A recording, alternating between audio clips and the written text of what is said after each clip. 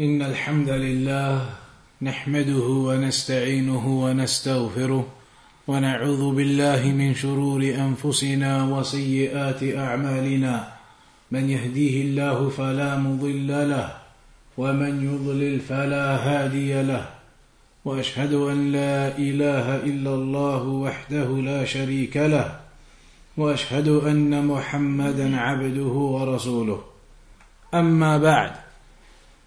So today then we come to the hadith of Ali radiyallahu anhu. قال رسول الله صلى الله عليه وسلم لا طاعة في معصية إنما الطاعة في المعروف.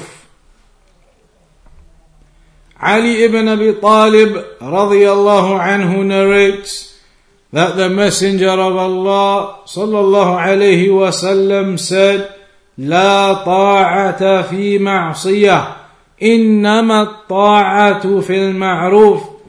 There is no obedience in sin. Indeed, obedience is in only that which is good. There is no obedience in sinning. Obedience is only in that which is good. Hadith which is muttafaqun alayhi in al-Bukhari and Muslim. This hadith then is telling us about obedience and how that obedience needs to be. That our obedience to the rulers, our obedience to our parents, the obedience of a wife to her husband, in all of those various forms or scenarios where obedience is required Islamically. This hadith is telling us that the obedience in all of those various circumstances is only upon righteousness. Meaning, if you are commanded to do something that is haram, something that is impermissible, something that is a sin by the ruler, by your parents, by the husband to the wife, then it is not upon you to fulfill that obedience, because you are now being commanded to do something that is impermissible or a sin.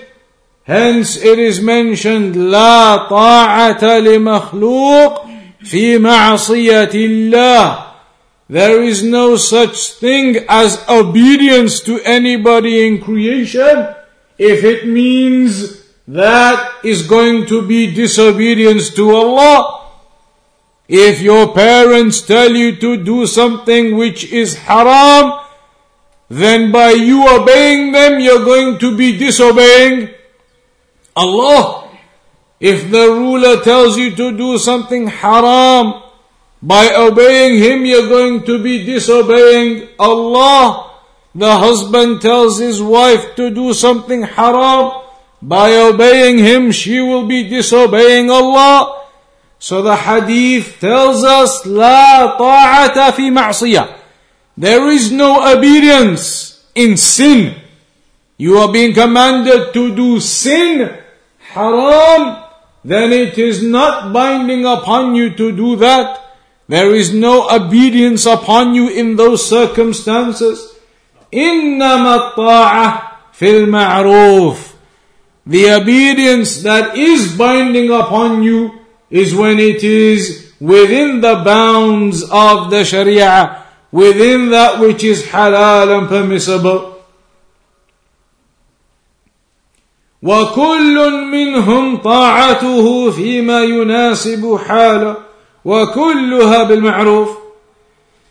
Obedience to the rulers, obedience to the parents, obedience of the wife to her husband, all of those types of obedience have been mentioned in the Quran and the Sunnah. So they are binding. Obedience to the rulers, it is binding upon us. Obedience to the parents, it is binding upon us. Obedience of the wife to the husband, it is binding upon her. Unless a circumstance arises where the one who is commanding in those situations commands the one who is inferior to him with something that is impermissible or haram.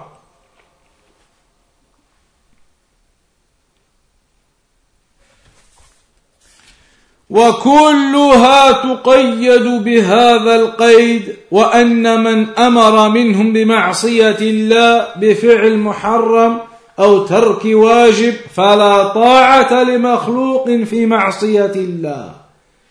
فإذا أمر أحدهم أو أحدهم بقتل معصوم أو ضربه أو أخذ ماله أو بترك حج واجب أو عبادة واجبة أو بقطيعة من تجب صلته فلا طاعة لهم وتقدم طاعة الله على طاعة الخلق أو تقدم طاعة الله على طاعة الخلق.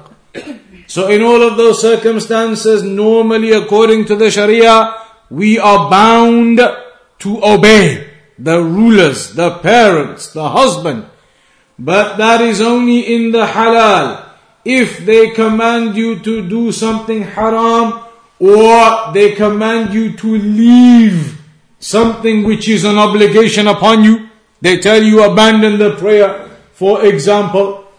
So they tell you to go and do something haram, or they tell you to leave and abandon something which is obligatory upon you, then in that case there is no obedience to anybody in creation if it means disobedience to Allah. If, for example, they told you to go and kill somebody innocent, or they told you to go and beat someone up, or they told you to go and take the money and the wealth of someone, or you are commanded to abandon the Hajj even though all of the rules are present, you have the money, you have the ability, you have everything, you could go and do Hajj, yet they tell you, your parents or somebody tells you don't go and do Hajj, then you don't have to obey them in that, unless there is some reasoning behind it. If there is no reasoning behind it, then you do not obey them in that. You go and perform your obligatory Hajj. Or they tell you to cut. They tell you to cut the ties of kinship. Then again, this is something which is haram, and therefore you do not obey them in that. There is an example where somebody once asked Shaykh al-Fawzan, a woman asked Shaykh al-Fawzan, Hafidhahullah, about pictures, photographs. She said that my mother wants me to take pictures of my kids and send them to her, because she lives in some different far place and she wants to see her grandkids. So she's asking me to take photos and send those photos to her. What should I do? So the Shaykh told her, do not take the photographs. Photographs haram. Pictures haram. He said, do not do it, even if she becomes upset. Because this is an example of where something haram is being requested of you, so you do not have to obey in that. So he told her, don't take photographs, don't take pictures. This is not permissible, even if she becomes upset with you. Then you have to just explain. You cannot abandon obligatory aspects of your religion or perform things that are impermissible and haram because somebody in authority tells you to do so. You must explain this is impermissible in the religion. فيفهم من هذا الحديث أنه إذا تعارضت طاعة هؤلاء الواجبة ونافلة من النوافل فإن طاعتهم تقدم. Now then, he mentions some points here. Imagine now there's a conflict between a supererogatory act of worship, an optional act of worship, and obedience to your parents, for example. Your parents want you to go and drop them off at the airport tonight, for example. The flight is early morning, so you need to set off at 4 a.m. For example. You normally, mashallah, get up and pray tahajjud. So now in that scenario, that night, you're going to have to miss your tahajjud to go and drop your parents off at the airport, because they've requested and they've told you they want you to go and drop them off. They need you to go and drop them off. But if you do that, you're going to miss the last third of the night in prayer like you, mashallah, normally do. So now in that scenario, are you allowed to say, but I can't, because I need to do my worship? Praying in the last third of the night, is it something of a great worship or not? Absolutely. But in that scenario, you have two things. You have your parents commanding you, basically, telling you that they want you to go and drop them off at the airport early in the morning for the early flight. You are bound by the sunnah to obey your parents. Have they asked anything haram of you? Not at all. Have they asked you to leave anything obligatory of the religion to go drop them off? Not at all. They are asking you to go early in the morning, which means you're going to have to leave an optional worship that you used to do or that you regularly do. But now the conflict is either you stay and disobey and do this optional tremendous worship as it is, or you leave this optional worship and you obey your parents and miss your tahajjud, miss the last third of the night, but go drop them off. In that scenario, which one?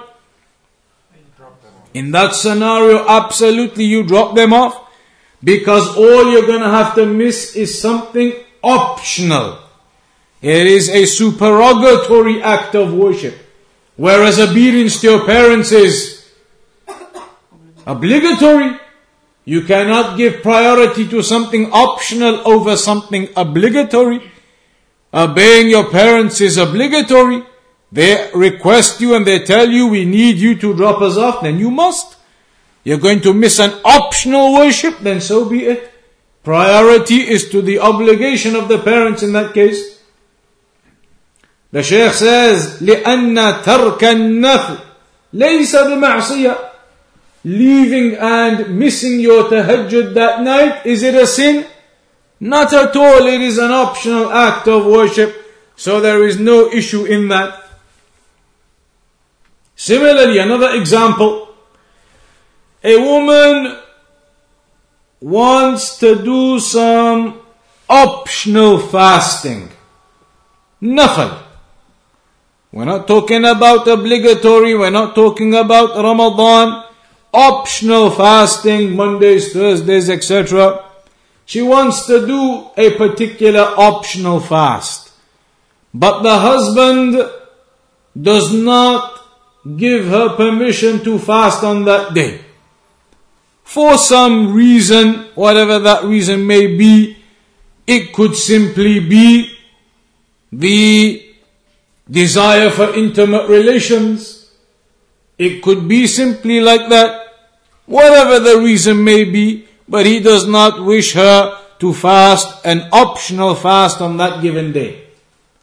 So now then can she say, but look, this is an act of worship, sunnah to fast on these days. I'm not going to obey my husband in this. I'm going to do my worship. Correct or false? False, because obedience to the husband is required. Whereas fasting on that day is optional. Will you be a sinner for missing that day? No. Would you be a sinner for disobeying your husband For example, if it was for intimate relations or other affairs, yes. It could be something else. It could just be that the husband says that tomorrow we have a large number of guests coming from out of the country. We need to clean the house up perfectly for this visit. So today don't fast. It's going to take a lot of energy. We'll all do it. But it's not going to help if you're fasting to clean the whole house. It's going to become difficult. We need to do everything pristine. So don't fast today. Could be a reason as simple as that. Regardless, if the husband says that and requests that, and it's a reason from amongst the reasons, fatigue will be a problem when you need to do such a big job that day. It's a reason.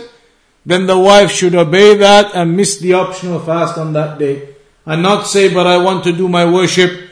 If the husband does not want you to do that optional fast on that day, then you obey the husband. If the husband tells you one day in Ramadan, the obligatory fasts, do not fast on that day for whatever reason of those reasons, from the reason of intimacy or the reason of cleaning the house for tomorrow, then in that case the wife would say, no. Then she does not obey him, because now he is asking her to abandon an obligation upon her from Allah, an obligation of the religion. Now she cannot. Now she cannot obey him, because obeying him will now mean disobedience of Allah. But missing an optional fast, is it disobedience to Allah? Is it a sin? No. So the optional fast, she obeys him. But if it was an obligatory one, then no. That's why it is mentioned in the Sunnah. If a woman wants to fast optional fasts, then she should seek permission from her husband. Tell him that I want to do some fasts on this day or that day, and gain the agreement of her husband on the particular days that she wishes to fast. Another example the Shaykh gives to make the point clearer is supererogatory Hajj. So now again, a very similar type of situation. Your parents tell you that for Eid al-Adha, they require you to be here for various things that they are planning for Eid al-Adha, and for visitors and for other issues that are going on. They need you here for this Eid al-Adha. You tell them, but I was planning on going on Hajj, even though you've done your Hajj, your obligatory one already. You tell them, I wanted to go and do a supererogatory Hajj. I have the money, I have the funds. I was going to go do another Hajj. But your parents say, we really need you. This Eid, X, Y, and Z, we need you here. Again, in that scenario, if it came to that, your parents are saying, we need you. Then in that case, you miss your optional Hajj, your additional Hajj. You've already done your obligatory one. You miss this Nafil Hajj and you obey your parents and you serve your parents. Even with the Hajj. Same with the husband and wife. If the wife says that I want to go on an optional Hajj this year, my father's going, he'll be the mahram for me, I want to go with them. And both of you have done Hajj already, you and your husband as a couple have done Hajj, the obligatory one already. But one year, the wife says to the husband, I want to go again this year, I got money myself, I can pay for it, my father's going, he'll be my mahram, etc.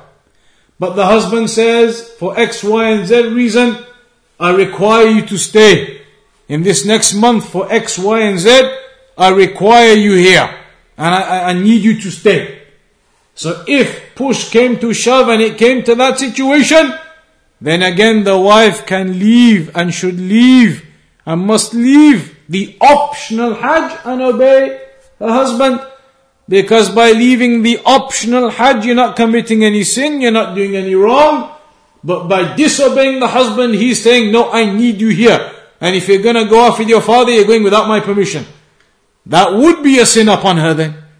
So this is the point being made in the narration here, when you are commanded to do something by those who Islamically are in authority over you, like the Muslim ruler, like your parents, like the husband, Islamically they have rights upon you. If they tell you and command you to do something that is in line with the Sharia, then you must obey.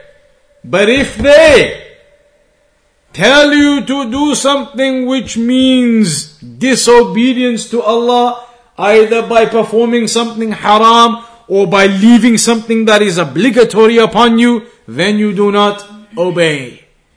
And those same examples could work again. Imagine now a woman had missed a week of Ramadan due to her period, and all year she'd never got the chance to make it up until there's a week left for next Ramadan. So now this final week becomes obligatory. She's got to fast it now.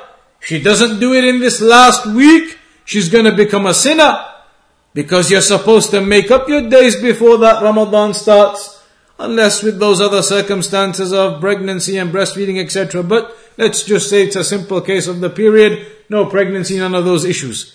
So now in the final week, she's got to fast those days. She misses a single one now, then she's going to end up falling into the next Ramadan and still have days left to make up. Now the husband can't tell her no, miss those days. Now all of a sudden they are obligatory. So when it's obligatory, there is no option. You obey Allah and the rulings of the religion. But when it's optional, even if it's worship that you're going to be leaving, but it's an optional worship, optional fasting or hajj, then you obey the ones who are in authority over you Islamically.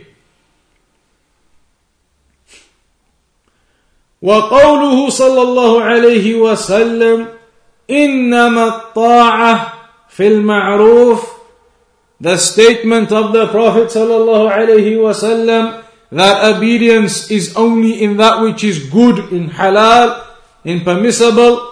كما أنه يتناول ما ذكرنا فإنه يتناول أيضا تعليق ذلك بالقدرة والاستطاعة كما تعلق الواجبات بأصل الشرع.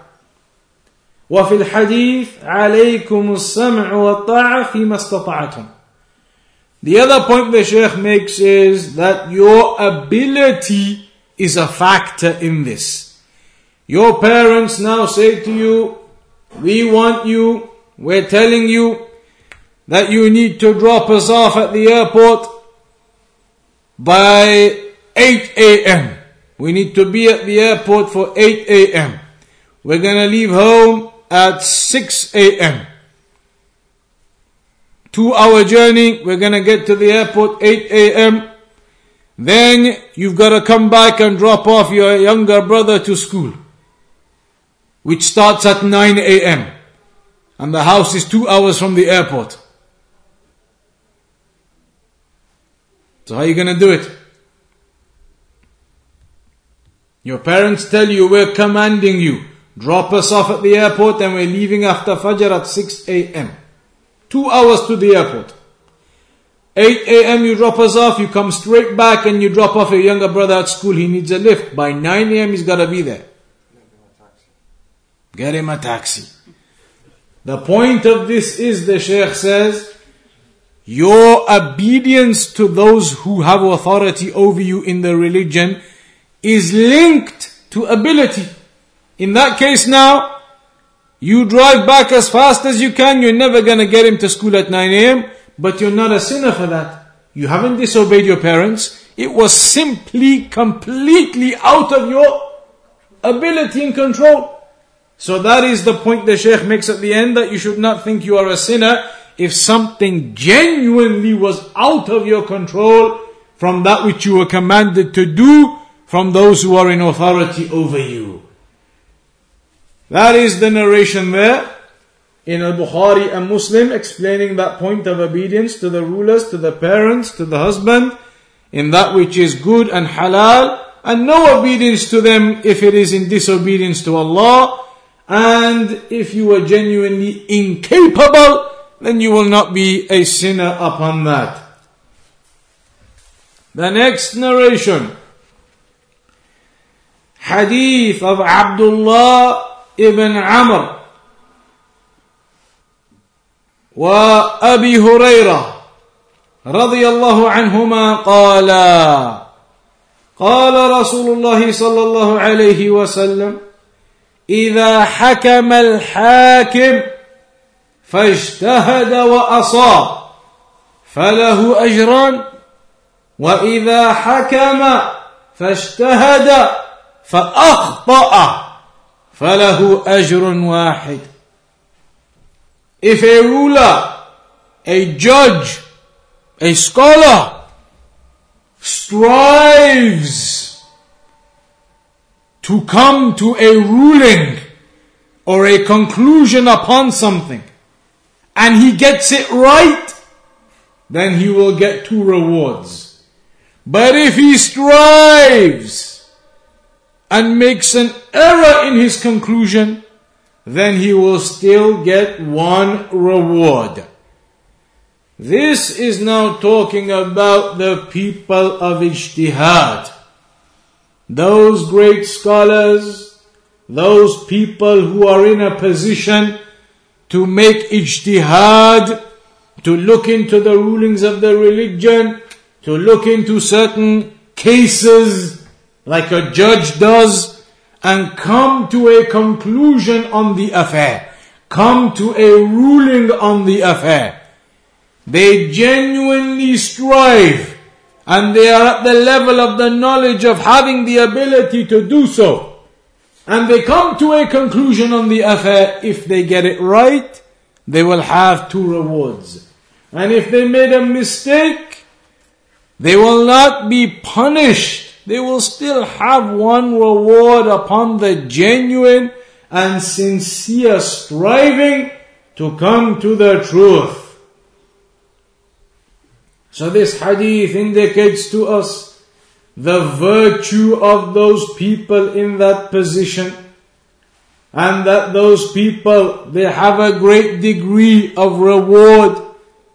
2 rewards if they get it right, and even a single reward still, even when they make an error, because of their sincere and genuine striving to come to the truth.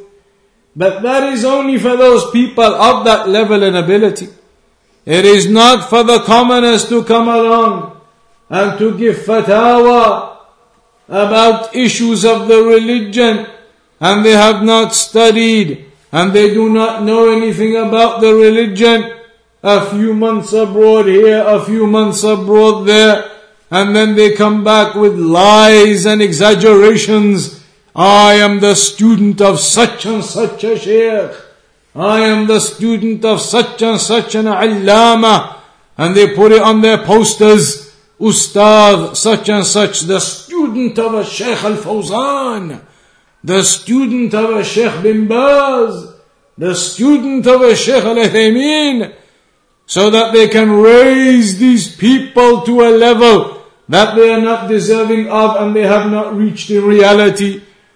So this hadith does not apply to the juhal, doesn't apply to the ignorant, raising themselves and their status, desiring the status of mufti, desiring the status of mujtahid, desiring the status of those who give fatwa. Then they give their rulings and they speak and they answer every question that comes to them as though they are from the ulama. And the scholars, they used to say, if you answer every single question that ever comes to you, then indeed you must be a fool. Indeed you must be a fool. Answering every single question that comes to you, who do you think you are? You have that knowledge? Al-Imam Malik, when the man came to him from Iraq, traveled all that distance, and that was 1300 years ago. That man came all of that distance from Iraq sent by his people. They told him these issues. Go to Al-Imam Malik in Medina. He's the one who will answer these and give us the fatwa on these issues. So the man traveled from Iraq all the way to Medina in those days with, as it says in some narrations, 40 issues. 40 questions from his people. When he got there to Al-Imam Malik, he presented those 40 questions to him. Al-Imam Malik, in some narrations it says he answered 36 of them. In some, or rather he answered 4 of them and couldn't answer 36 of them. In some narrations he answered 8 of them, couldn't answer 32 of them. Meaning a vast amount of them. A large amount of them. He said to the man, Allahu A'lam, la adri. I don't know the answer to this one. I don't know the answer to that one, to this one, to that one. He barely answered a handful out of the 40.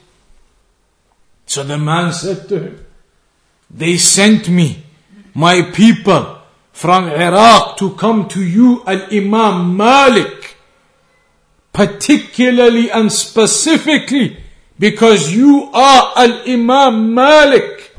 They sent me all this way to you to get the answers. And 36 out of 40 you're telling me you don't know? Only 4 you answered, you only know the answer to 4? You want me to go and tell them 36 you don't know? You Al-Imam Malik? Al-Imam Malik said to him, absolutely. Go and tell your people Al-Imam Malik doesn't know the answers to these questions. This is the way of the scholar in reality.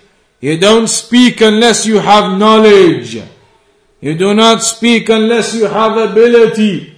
As for those who speak without knowledge, without ability, without even attending the gatherings of knowledge, and they want to call themselves students of knowledge, without attending the circles that are going on in their centers, in their masajid, in their areas, not attending, yet they want to be recognized as people of authority, going to the places and giving lectures.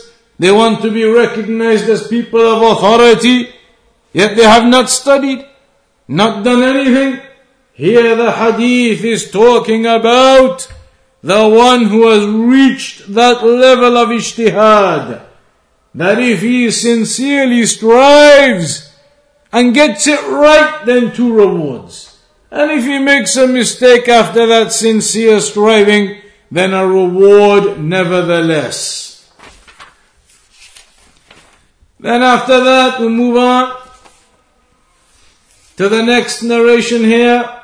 Hadith of Shaddad ibn Aus radiyallahu anhu. أن رسول الله صلى الله عليه وسلم قال إن الله كتب الإحسان على كل شيء فإذا قتلتم فأحسنوا القتلة وإذا ذبحتم فأحسنوا الذبح وليحد أحدكم شفرته وليرح ذبيحته. In this narration mentioned in Sahih Muslim, hadith of Shaddad ibn Aus, that the Prophet ﷺ said, indeed Allah has prescribed precision and perfection upon everything. Allah has prescribed precision and perfection upon everything. So if you kill, then do it with perfection and precision. And when you slaughter, then do that slaughtering with perfection and precision. And sharpen your blade. And give comfort and ease to the animal you slaughter. This hadith is telling us about the issue of ihsan, perfection and precision in the acts of worship that you do. Ihsan in your worship. Just like in the hadith of Jibreel, when Jibreel said to the Prophet sallallahu alayhi wa sallam, أخبرني عن الإحسان قال أن تعبد الله كأنك تراه فإن لم تكن تراه فإنه يراك. Worship Allah as though you see Him and you cannot see Him, but indeed know that He sees you in everything you do. And so if you recognize that Allah sees you in everything you do, then you will aim to perfect and make good and perfect your worship when you do it and when you perform it. So this hadith is encouraging us upon perfecting our worship in all of the acts of worship. An example is given at the end of the hadith that even when you slaughter an animal, do it with ihsan, with perfection and precision. Sharpen your blade. Do not use a blunt knife that will cause difficulty and prolong the moment of death for the animal. Sharpen your knife, make that precise. Sharpen your knife and make it comfortable for the animal, so that you do that slaughtering with precision. You do it with the best of methods and the quickest of methods. So this ihsan, it is required in all of your acts of worship, required in all of your obediences to Allah subhanahu wa ta'ala.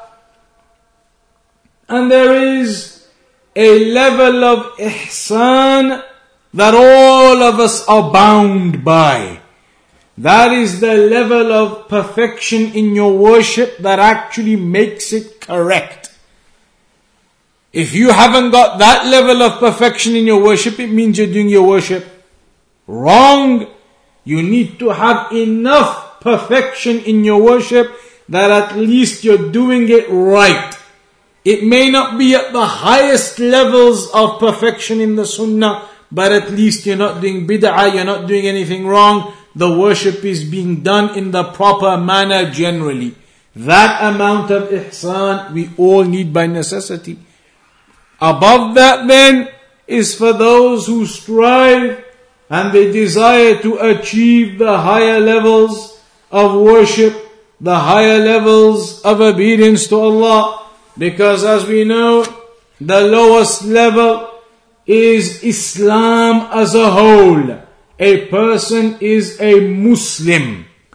Then as you progress and increase, then you reach the level of Iman. You are now a mu'min.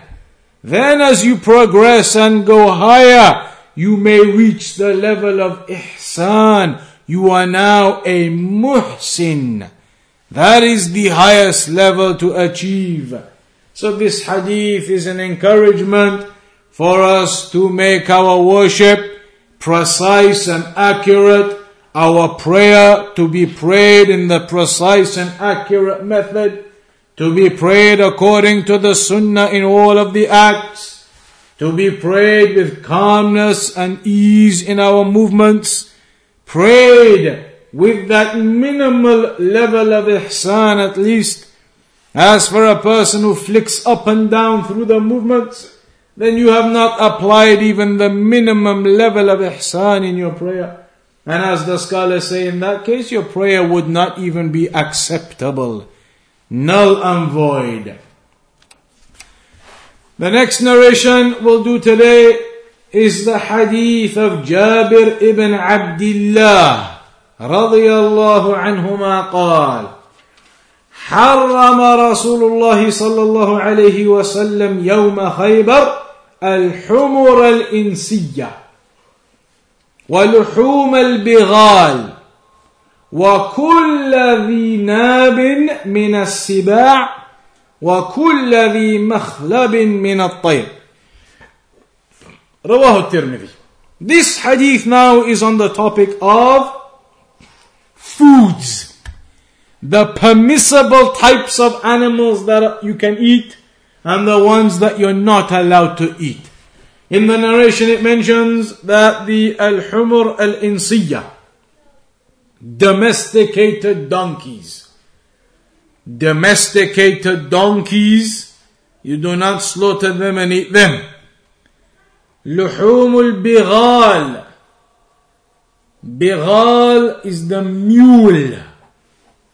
And the mule is... What is a mule? Is that cross between horse and donkey? Cross between a horse and a donkey. That is also mentioned, the impermissibility of eating its meat. وَكُلُّ ذِي نَابٍ مِّنَ السِّبَاعِ. And every animal that has the nab. Every animal that has a particular characteristic, it's not allowed to eat. Which characteristic? Spine? Predatory. The hadith mentions that meaning by mentioning animals that have the fangs or the incisors, the sharp teeth. You've seen the teeth of a lion. You've seen the teeth of a tiger. You've seen the teeth of these predatory animals. Predatory animals, it mentions the nab. The nab is those long incisors, those long teeth that predatory animals have, the sharp teeth that they bite into their animals with, their prey with. Animals that have those predatory teeth, lions and all those types of animals, not permissible to eat. And كل ذي مخلب من الطير. And every bird that has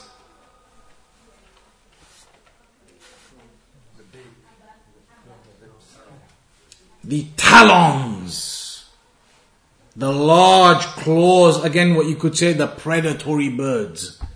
Those birds that catch small mice and they catch rabbits, they have the big talons and they catch the animals with.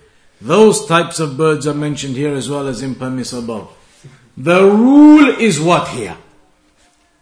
We discussed this before once, I think. The rule when it comes to food is what?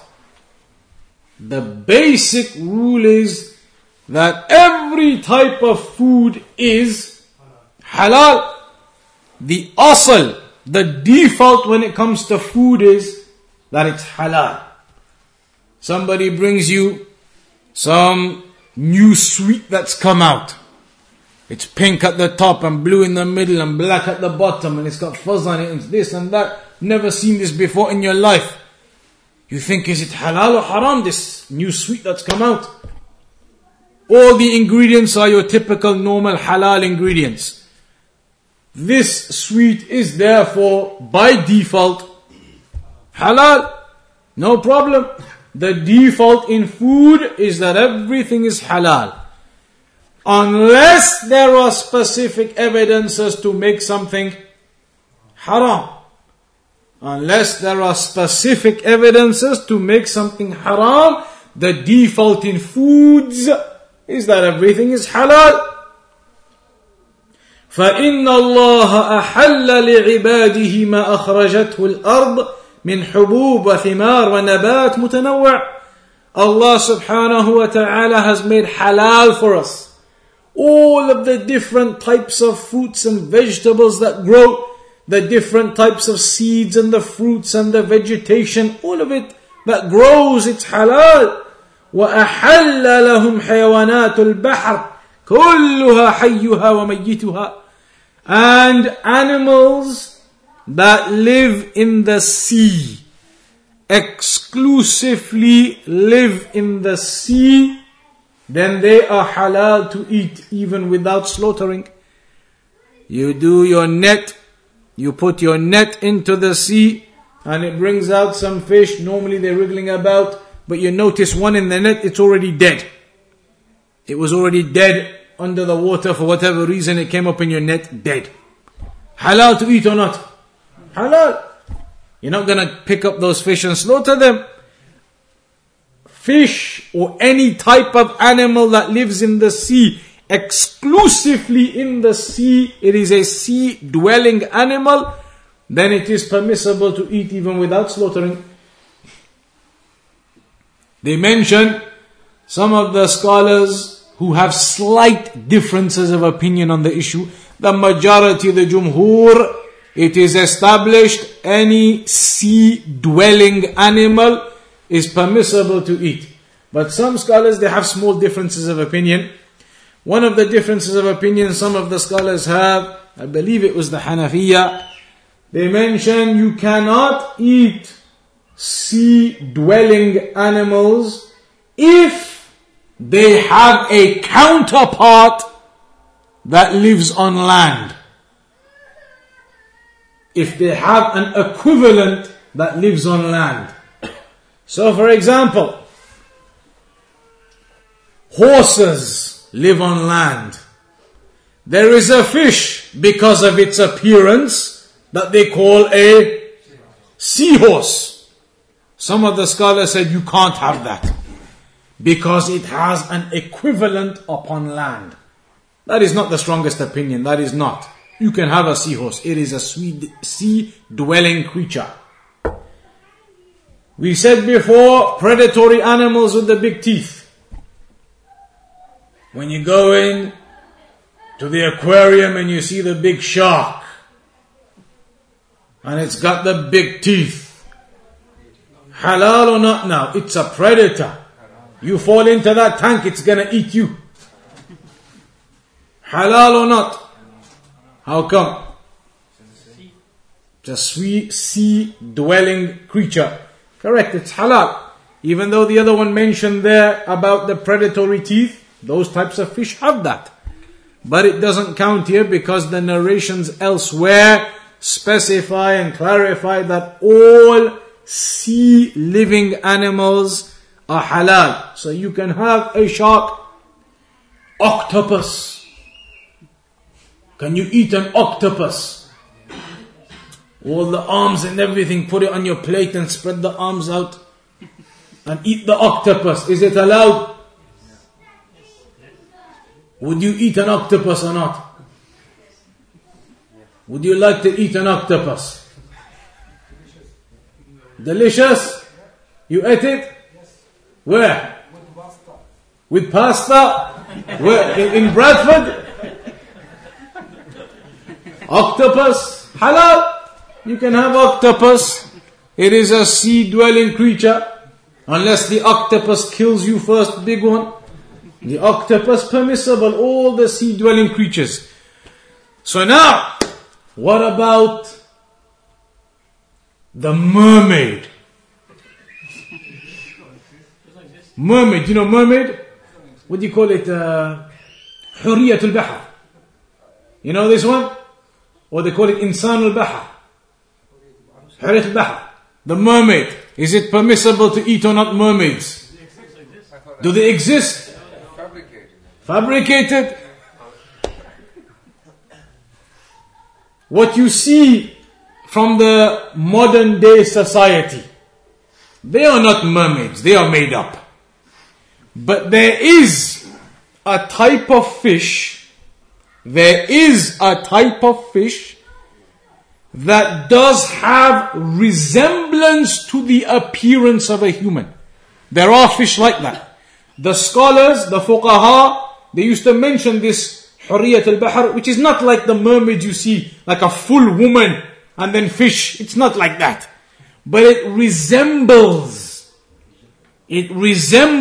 like this fish. When you see it, you could see that, okay, it resembles the body of a human at the top, the way it looks like, the way the fins are, they look like arms, and the face, and these things that come off its head, it looks like hair. It resembles the appearance of a human.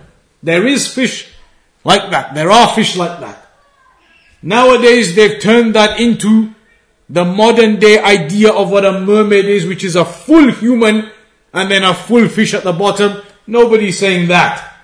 Nobody's saying that exists. But the fuqaha did say there are fish that look like a human. There is a certain type of fish that resembles the appearance of a human. So now, would it be permissible to eat that fish? Yes. Permissible. What about frogs? Those types of things, we'll do it next session. Frogs, elephants, this thing, about 1 million different things.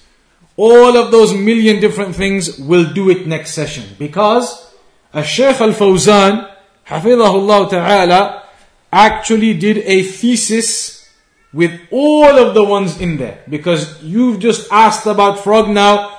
If we start doing that, everybody's going to ask about one particular animal. So we'll do that next session. We'll go through all of the animals. Frog and snail and slug and this and that. Is it permissible to eat these things or is it not permissible? The full list, we'll go through the full list next time. For now, what we want to mention is the overall principle. All food is halal by default. All seafood is halal by default. As for land living animals, then we are permitted to eat what is good from them. The bahimatul an'am, the cows, the sheep, the camels, permissible to eat that.